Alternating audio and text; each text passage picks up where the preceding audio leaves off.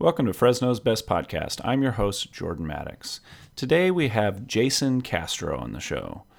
Jason Castro is the Consul General for the Consulate for El Salvador in Fresno. The consulate is located on Blackstone, right around the corner from Sprouts. Their new building was just recently finished, and I invited Jason on to ask him a series of questions about the consulate, but also about El Salvador and a lot of other interesting topics related to Central America. I know you'll learn a lot from this podcast and gain a lot of perspective from him. Please enjoy our conversation, and Baker will take us there. Left in the U.S., Fresno's best.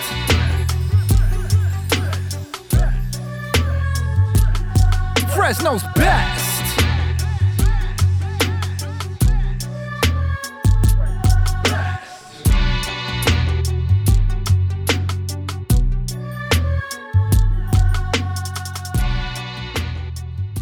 Where do you like to eat in Fresno?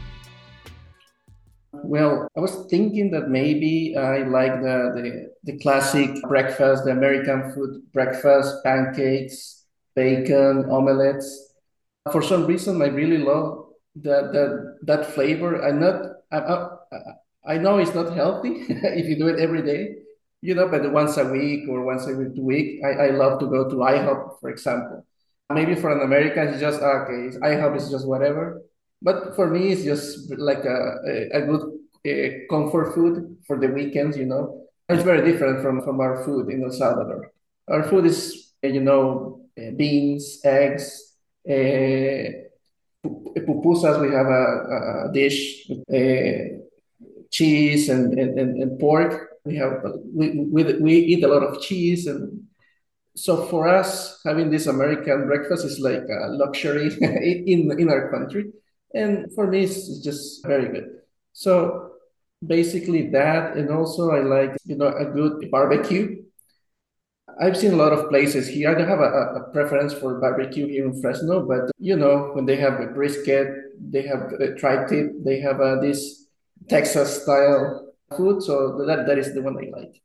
Okay. Now, I'm going to ask you about El Salvadorian food for a second, just because I lived in kind of the mission part of San Francisco for a little while, and there's a bunch of pupuserias around near where I lived, and so I'd eat a lot of them. I don't eat as much of the Salvadorian food now that I live in the Fresno area. Are there good El Salvadorian restaurants you'd recommend in the area? There was one Blackstone, and I don't remember the other street, but in the middle of Fresno. But it closed maybe 2 months ago. But if I want to have a very good pupusas, I go to Mendota. Mendota is full of Salvadorans. I think they have more Salvadorans than Mexicans, which is like an oddity in this area in California. Most of the people, the foreigners, are Mexican, but in Mendota they have the majority are Salvadorans. So they have plenty of pupuserias, plenty of demand of pupusas. So I go there. It's just 40 minutes away from Fresno. Okay, I have a pupusa question then. So how do you judge a good pupusa?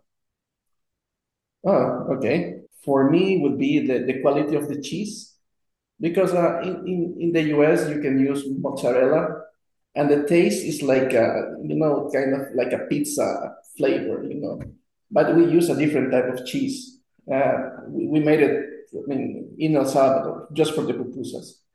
We call it like a little cheese, because I don't know the reason that we got a little cheese, but it's like a sticky, very sticky, and we use it just for the pupusas. And also, if you want to have like a good pupusa, you don't do it in a fry pan, or you do it in a comal, with the typical comal, because in the comal you don't use oil or other things. You just put the pupusa on top, and it doesn't stick. And it is like, for me, it is the best flavor. It's like when you do the meat in a fry pan, and you do it in the charcoal, the flavor is different. You cook it the same way, quote unquote, but the flavor is different because of the way you cook it. So that would be the best pupusas in a comal with good cheese. And of course, Salvadorans or Honduran people doing the pupusas. Yeah. Do we have good masa here? Are you able to get good masa because I know that's a key part of a good pupusa is the quality of the masa, right? It is the same. It would be we use the same. Most of the pupuserias in El Salvador, we buy the masa from Mexico, so Okay. the, So the, it's the flavor is the similar. same. Okay. Similar, yeah. Okay. Yeah, it's been a while since I've had a good one, so I think I need to go to Mendota and get some good pupusas. It has been a minute. I want to start with some basics with you to kind of define some things for people. And this was something that I didn't totally grasp myself, kind of the differences between an embassy and a consulate and different government buildings. So first question is really simple. What is a consulate and what role does it serve in a community? Okay, a consulate is an office, a government office from, in this case, the Salvadoran government, looking to help the Salvadoran community abroad or in a specific area. Could be an area, a specific area inside a country, or could be an area along different countries. For example, in Africa, we don't have many Salvadorans, so we have only one consulate. The consulate is overseeing several countries because maybe there are only 20 Salvadorans in some countries in Africa, so we don't need a consulate in each one. So we can oversee a big area, or we can oversee a small area, but with plenty of Salvadorans. A good example is LA. In LA, we have maybe almost 1 million Salvadorans in the LA area. So the consulate in LA is the biggest one we have in the world because we have plenty of Salvadorans there. But the area is very small. They just oversee LA. But we have another consulate in, let's say, Omaha. So the consulate in Omaha is overseeing a lot of area. So, but maybe they will have enough, that many Salvadorans in that area. So we try to help the community with giving them documents, Salvadoran documents, especially passports. The passport is the most important document for them because it is the first step for them to open a bank account, to apply for insurance, to apply for other things in the American system. So they need the passport, and also we have another document. We call it DUI.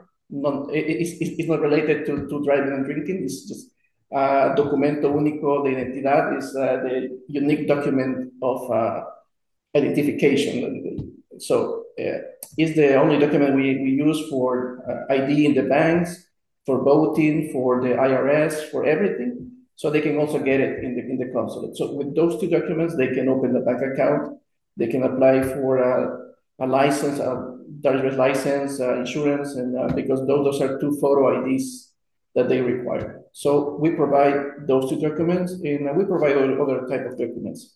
They need to register a birth. They have a child or a daughter or a boy, so that they can register in the consulate if it is born in the U.S. So as long as one of the parents is Salvadoran, the kid is also Salvadoran. So they can register the baby or the kid as Salvadoran. If you are married also in the U.S., you can register your marriage in El Salvador. So you're also married. Your marriage is valid in El Salvador. So, and also it depends on the area we cover. But for example, here we don't do much of immigration issues. But the consulates in, for example, El Paso, McAllen, San Diego, they take care of these issues because the issue at the border. So they don't do much of the passport things, document things. They just help with these migrant situations at the border. So, but here in Fresno, we take care mostly of people already living here and trying to get documents, trying to get information about legal status, or try to solve some issues back in our country. We can provide some documents so they can send a power of attorney from here to our country. They can take care of issues with the bank, with the IRS, with other things. So it's a broad thing we do. And there is a difference between the consulate because we take care of consular issues, which are those I explained. The embassy is different. The embassy is the representation of the political branch of the government in front of another government. So that's why all of the embassies are in Washington, D.C., because the White House is in Washington, D.C. The same, for example, in China, most of all the embassies are in Beijing because that is the capital of China. And also the embassies in Paris or London. So there is a difference. And then you open a consulate in a different area. So you take care of your population in other areas in the country. Okay. So that is there is the difference between a consulate and an embassy. Okay, that makes sense. What relationship does a consulate have in the city that it's in with the local government?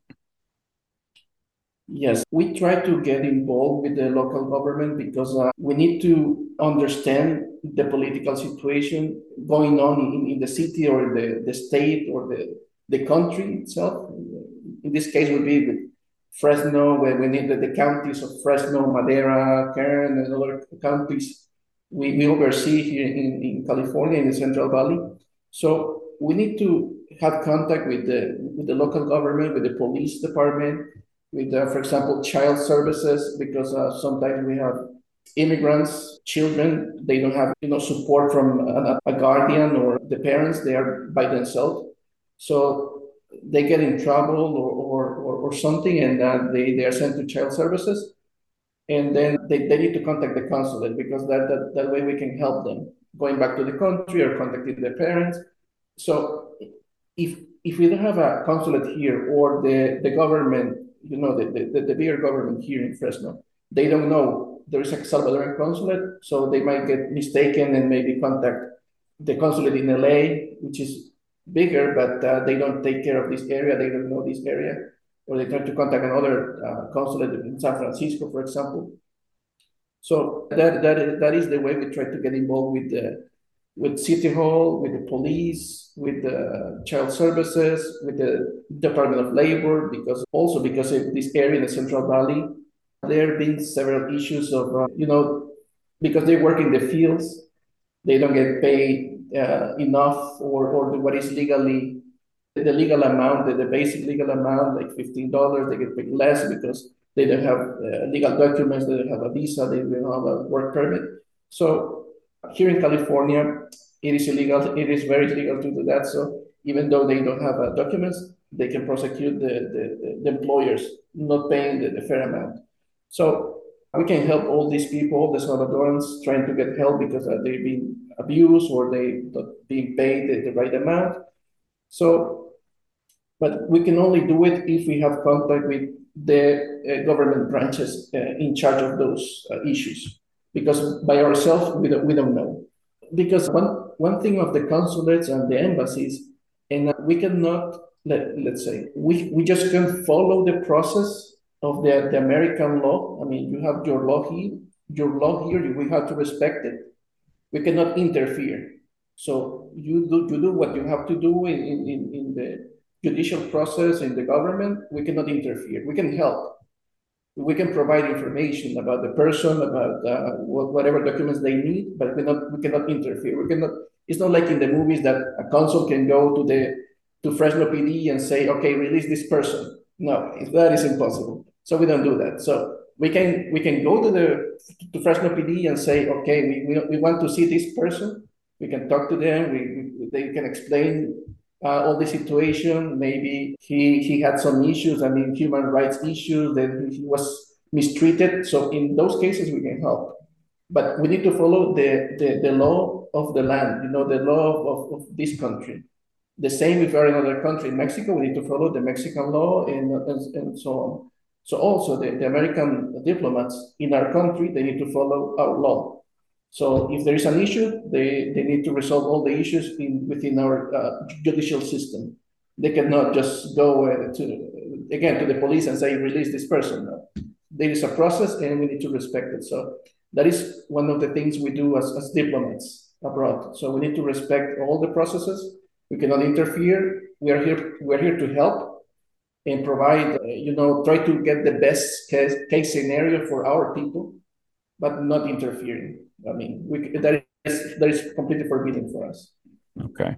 So you also provide services, though, for Americans in relationship to El Salvador. So that's either business information and things like that. Can you speak to some of those services and your relationship with residents in the United States vis-a-vis El Salvador? Yes, well, in here in America, because all the Americans are visa exempt for our country. So basically, you don't need a visa. If you're an American, you don't need a visa. It's a different case if you are a person from a third country living here, and then in some cases you need a visa to travel to our country. It's just maybe like 30 countries around the world. So in all this time, I've been here almost 1 year.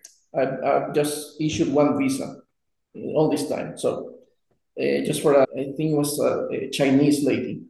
So that is the only time, but it's not like a service here in the US. The demand is not very high here, but we provide visas. We have a like all the consulate. We have a process where you can apply for the visa. There is a fee, there is a time, and you have to present all the documents, and we issue the visa. And also, if you want to invest in our country, we usually go to, maybe not in Fresno, but in other cities, the consulate, they go to business meetings or business fairs. So we can get involved with the people trying to invest abroad, because foreign investment for our countries is very important, because maybe you don't know, but we use our currency is the US dollar. Mm-hmm. We don't have a known currency since 2001. So for us, bringing US dollars is very important. Bringing the foreign investment is very important.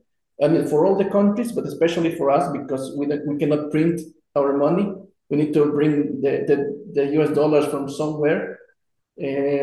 Some cases are that the Salvadorans living here are sending money back to our country.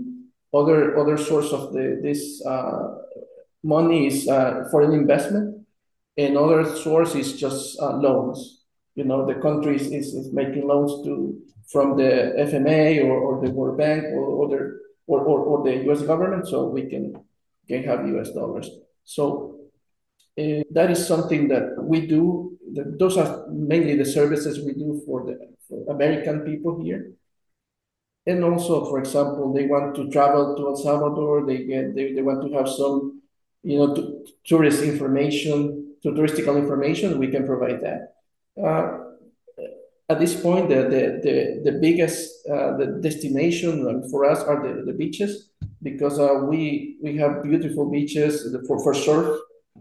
So I don't know how you call it in English, but it is like the World Cup of surfing. So we had that at the beginning of this year.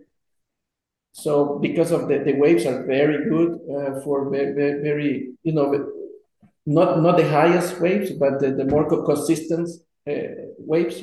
So they did this World Cup in our country this year, and also another thing we will have this year is the Miss Universe. I think you call it. Miss Universe is going to be held in El Salvador at the end of this year. So there is small things we have for touristical purposes of attractions. No? Yeah. So I think a lot of people, in part because of immigration patterns, are a lot more familiar with the history of Mexico and some key facts about Mexico culture, arts, those kinds of things, but maybe are a little bit less familiar with El Salvador. So are there some key things that you think would be important for people trying to understand more about El Salvador's history and culture for people to know? Yes, maybe. Well, I'm going to say this in the best way possible. But when you talk about banana republics, you talk about something similar to our country in the past. Because in our history for centuries, we didn't do bananas. That was Honduras. We did coffee. Coffee was the center of the economy in El Salvador for 2 centuries. So there was the elite, owning everything about the coffee plantations, and then 98% of the population just working for those coffee farms. That was, in our case, coffee, in other countries, bananas, in other countries, sugar cane. So, but that was the history, for centuries. So that caused that The poverty in this region was very high because there was not investment. There was no interest for education or for infrastructure or anything else. Just like if this is going to help coffee, we're going to do it. If not, we're not going to do it. And coffee was so important that our life. I mean, I grew up in the 80s, 90s in my country. Even at that time, coffee was not that important at that time, but it remained. Many traditions, many things we do. We did back in the day, and we still do, are related to coffee. For example, we have the school break. Here in the US is the summer. I don't know the reason, but I don't know. Maybe you want to enjoy the summer. But in our country, is from late October until the beginning of January. The reason of that break is because that is the time to pick coffee. You go to the farms and pick coffee. So they needed to have all the people, children included, to go to the coffee farms to pick the coffee. So for me, it was okay. Why is that the other countries they have the school break in July or August? In my country, it's October and November, December, and also almost 3 months, because those 3 months are the time you pick the coffee. So that now, I mean, it's still 3 months, but now, I mean, we don't do that anymore. My grandparents did. So that is one thing that maybe you don't know. Many people don't know about El Salvador. It's a very small country. It's the smallest country in the Americas, not including the islands in the Caribbean. Those are smaller. But in the continent itself, we are the smallest country. We are the size roughly of Fresno, Tulare, and Kern counties together, so very small. You can fit my country in the Central Valley. It's very compact. We just almost 8 million people, 7.5 million people in the small country. Plenty of volcanoes. We have 20 volcanoes. So imagine in this small area, 20 volcanoes, lakes, coffee farms, and small and cities, and we are used to be very close to each other. So there's no a place in El Salvador you go and you don't see a Salvadoran, because here in the US I can drive and not see anyone for 30 minutes, just driving and no one, or you see the empty fields. That is impossible in my country. In every place there is someone doing something. So we are used to be together in a very compact area, very compact country. What else? Well, in a different note, I'm sure you heard about the gang problem. Yeah, That is, actually, I will say this. My wife actually did her dissertation on El Salvador on teachers, El Salvadorian teachers, and she did research on how they were able to continue teaching amidst kind of gang violence that was going on. So I'm somewhat familiar, but for the audience listening, if you could describe it. yes, well, a brief history about the gangs. In the 80s, we had a civil war in the country. I was just a kid, a baby, growing up in the 80s. But from 1979 to 1991, there was a civil war in our country. So horrible civil war. In my case, I was living in the capital, so it was not as bad in the capital, but outside the capital, it was terrible. So many people flew the country to the US. Mexico was not an option because they had different problems, that we know. But the safest place was the US, especially LA. LA was the place to go when you try to flee the country because of the war. I mean, you lost everything in the war, so you cannot go back to your town, to your city, so you flew to the US. So as many other people in the US, they encountered the gang culture in LA. So these kids or these people who fled the country in the 70s and 80s, the only way they could stand in this community was to form their own gang, the Salvadoran gang in LA.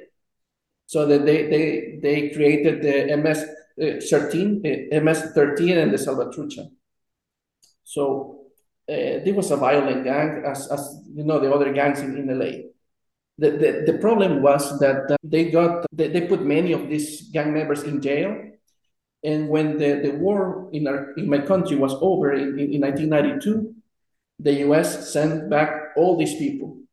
So they just put them in planes and send them back to our country.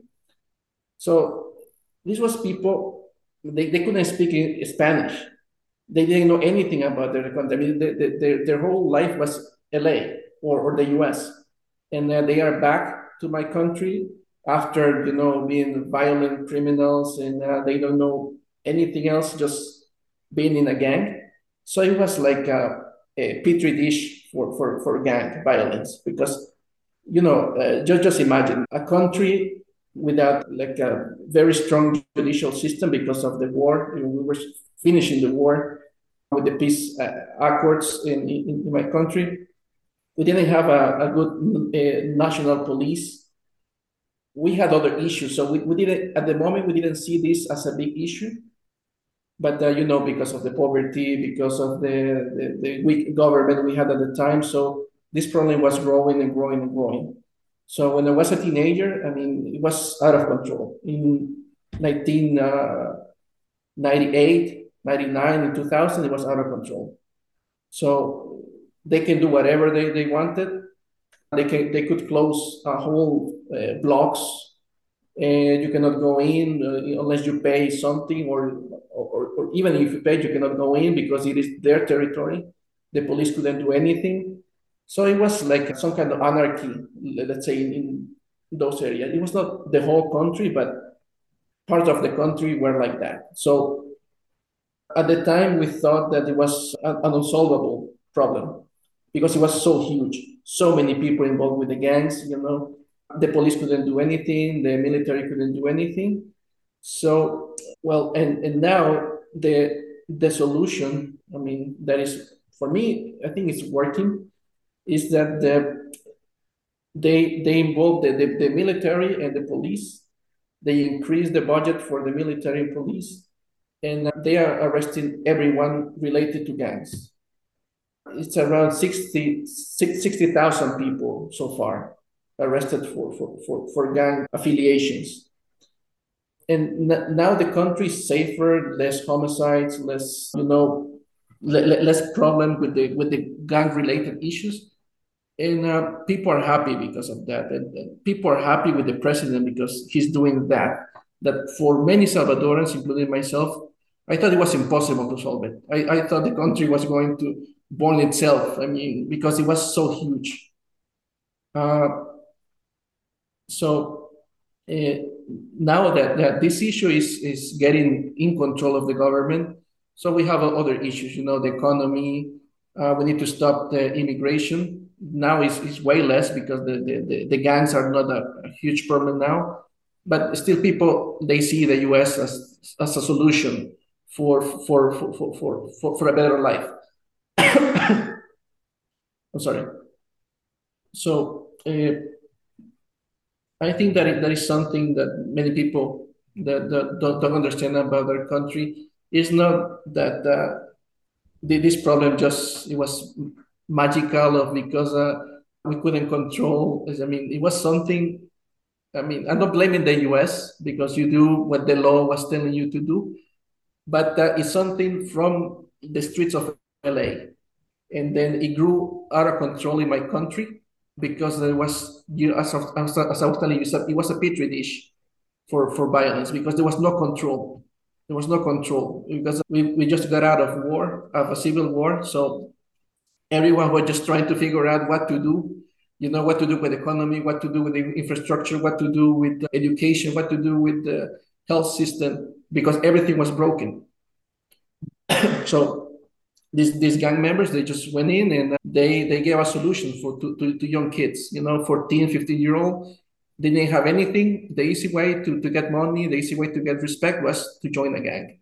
So it was the easy way. Yeah. Well, I mean, that's similar things going on in Fresno for sure. Not at the scale that you're describing, of course. I do want to talk about people in Fresno and perceptions around different groups. Sometimes, and this is inexcusable. People lump all people from Latin America together. Yes, I understand that. I mean, for some people, it's easier to say that these are just Mexicans or these are just Latinos, and but each country we have our own unique experience and our unique culture. Of course, we're influenced by Mexico. Mexico is our neighbor. We've seen all the Mexican movies. The Mexican culture for us is very familiar. The Mexican food, everything is very familiar with Mexico. But for the Mexicans, we are not familiar. They don't know many things about El Salvador. They just see the small countries in Central America, Guatemala, El Salvador, Honduras, Nicaragua, Costa Rica, and okay, they don't understand, I think, very much about their countries, but we understand a lot about Mexico. So that is one of the difference. So we don't mind blending with the Mexicans because as I was telling you, we are familiar with the culture. We are familiar with the accent, the way they say things, the food. So for us, it's very common to have Mexican friends. For me here, I think all my friends are Mexicans, not Salvadorans for some reason, because in Fresno there are not many Salvadorans, but there are plenty of Mexicans. So and I have plenty of Mexican friends, and we understand each other very well because of that culture. Because I understand all the jokes, I understand all the things they say, all the these phrases that they say. So for me, it's like that. So I don't know if that was your question, but Yeah, I guess are there certain differences that would be helpful for people to understand for the El Salvadorian experience in America versus the Mexican experience in America? I believe that for Central Americans in general, it's harder to go to come here to the US because they need to travel through Mexico. And that is a different barrier. If you're Mexican, I mean, you can have your problems because of the narcos and the cartels and everything. I mean, of course, but for a Central American traveling through Mexico, with you face discrimination from the Mexicans, and also the same dangers from the cartels. And you are not from Mexico, so if you're arrested in Mexico, you go to a Mexican jail and you spend there a couple of months, and you're back to your country. But if you're Mexican, I mean, you're in your country. I mean, your only concern is to go to the border and try to do your best. But it's for me, it's way harder to. I I have a high respect for the people. That they endure a lot of things traveling through Mexico. I mean, it's a long journey. It's a long journey because they don't travel. I mean, by plane or by a comfortable bus. I mean, sometimes they walk. Sometimes they do things that you cannot imagine. So it is a different mindset because they do whatever they need to do to come here to the US, and they can when they are here, they say, okay, I'm going to work in whatever thing.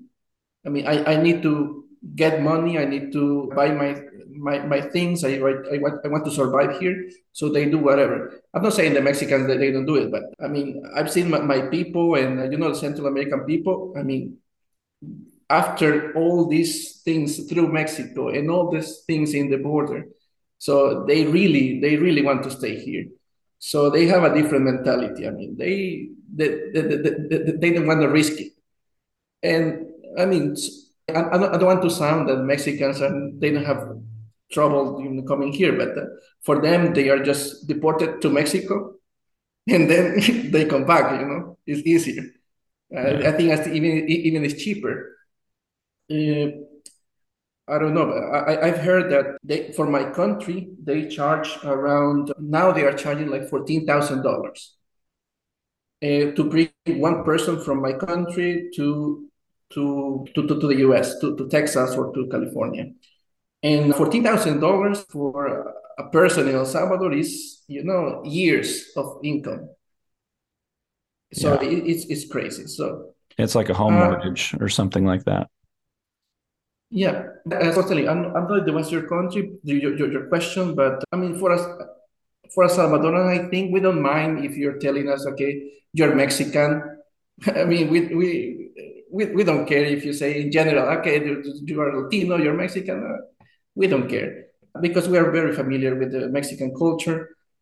And at least the people I know, they don't feel bad if you say, okay, yeah, you look like Mexican. Okay, yeah, of course. Many people in Mexico look like me. So it's not like we are very sensible about that issue that you say you are Mexican. Well, of course, we look Mexican. We are the same. We have the same region. South of Mexico, they look more than us. They speak more like us. And maybe north of Mexico is different. They speak a different accent, different culture because of the desert, because of the closeness to the U.S. So you mentioned before farm labor issues being one of the issues El Salvadorians are dealing with in the Central Valley. Are there other issues that are important that people should know about that El Salvadorians are dealing with? Well, I mean, it is difficult for them immigrant here, like every day, because unless they have like a mentor, just telling them, okay, you do this with the bank, you do this, you apply in this place, you get your insurance in this place. So it's incredibly difficult for a person. So some people here they cannot even read or write, so it's even more difficult. So. And also is the fear that if they do something in the system, they are going to get caught. So even they come to I mean, the consulate is different because we speak the same language, the same accent, they feel safe.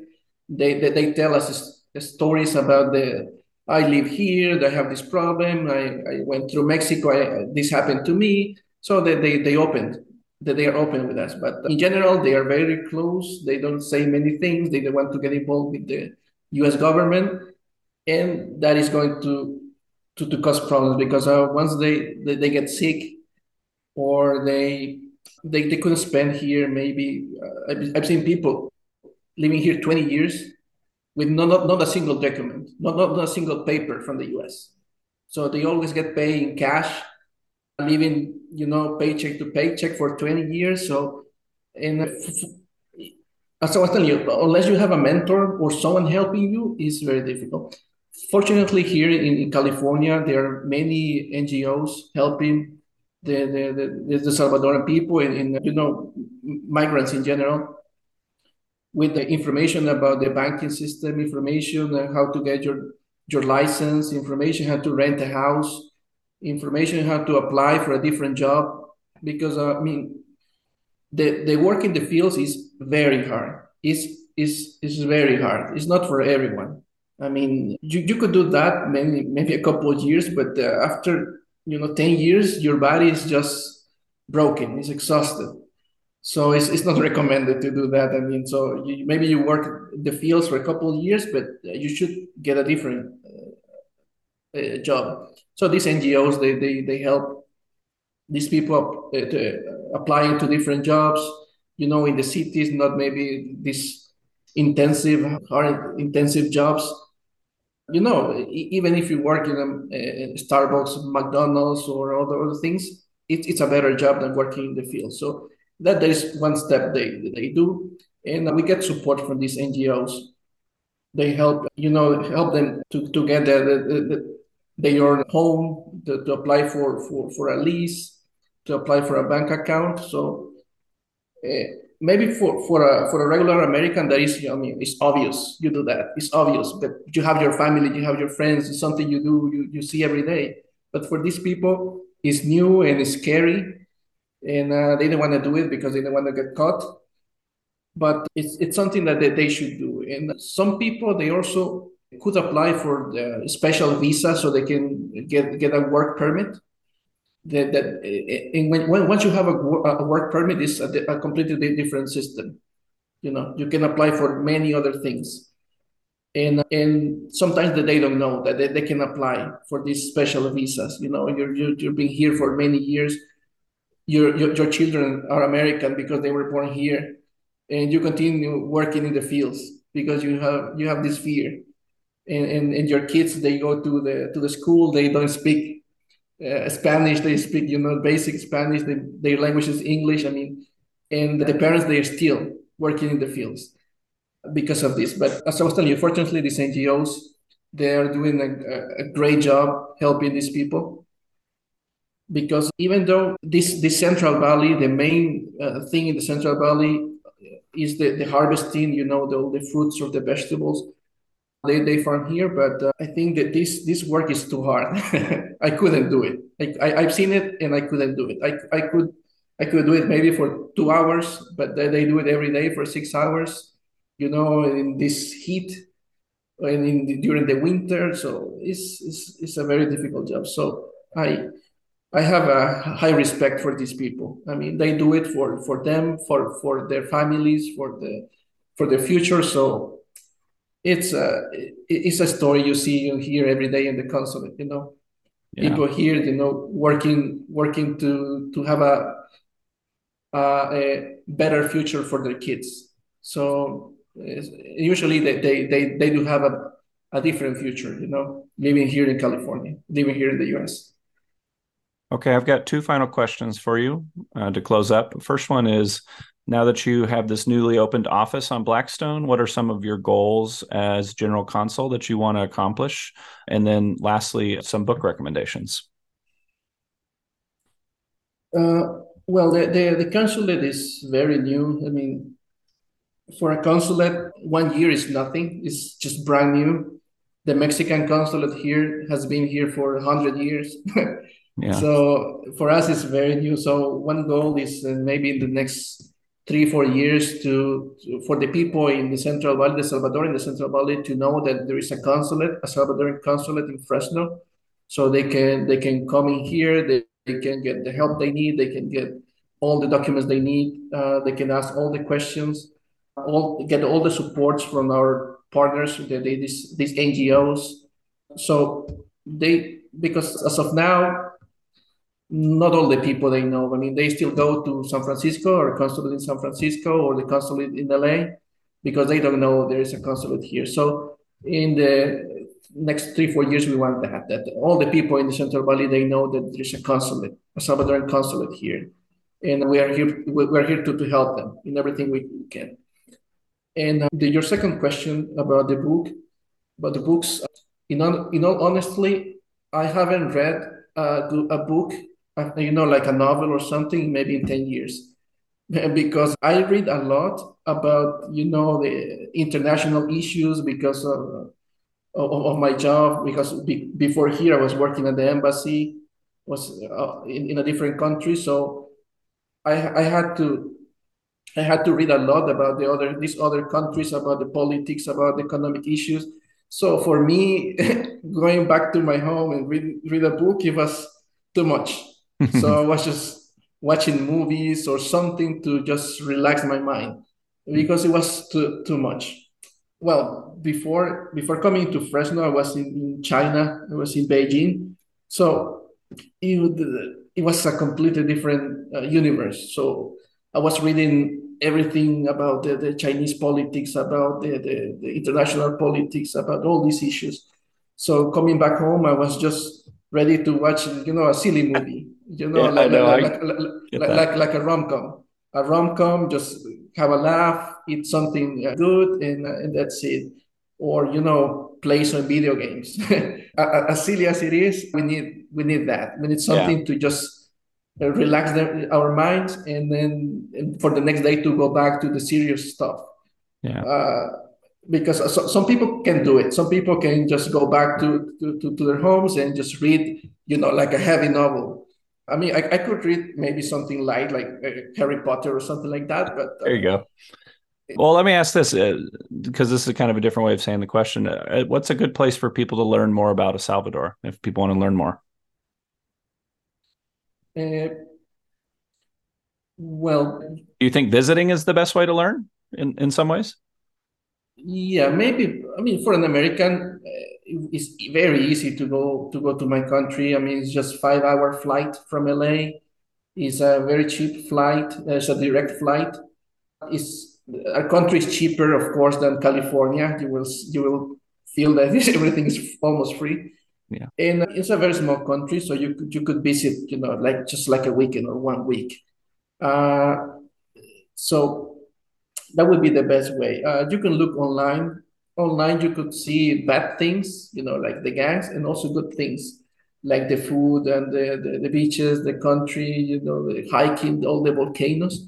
So it is like a balance. So if you look for something bad, you're going to find something bad online. So if you look for, best places in El Salvador, you can find something beautiful. Yeah. But the best way is to visit my country, in the same way as the best way to understand the US is to come here to the US, not just watching the news, you're not just watching CNN or Fox News. It's Yeah. just coming here and see the reality. Absolutely. Well, thank you for talking to me. I learned a lot in this conversation. I know the listeners are going to really appreciate it too for all the information you shared about El Salvador. And I feel like we all have a better understanding after this conversation. So I appreciate you taking the time. Fresno's best. Thanks for listening, everyone. As always, you can support this podcast by leaving us a rating and review or by making a financial contribution at our Patreon page, which is www.patreon.com/FresnosBest. We'll see you next time.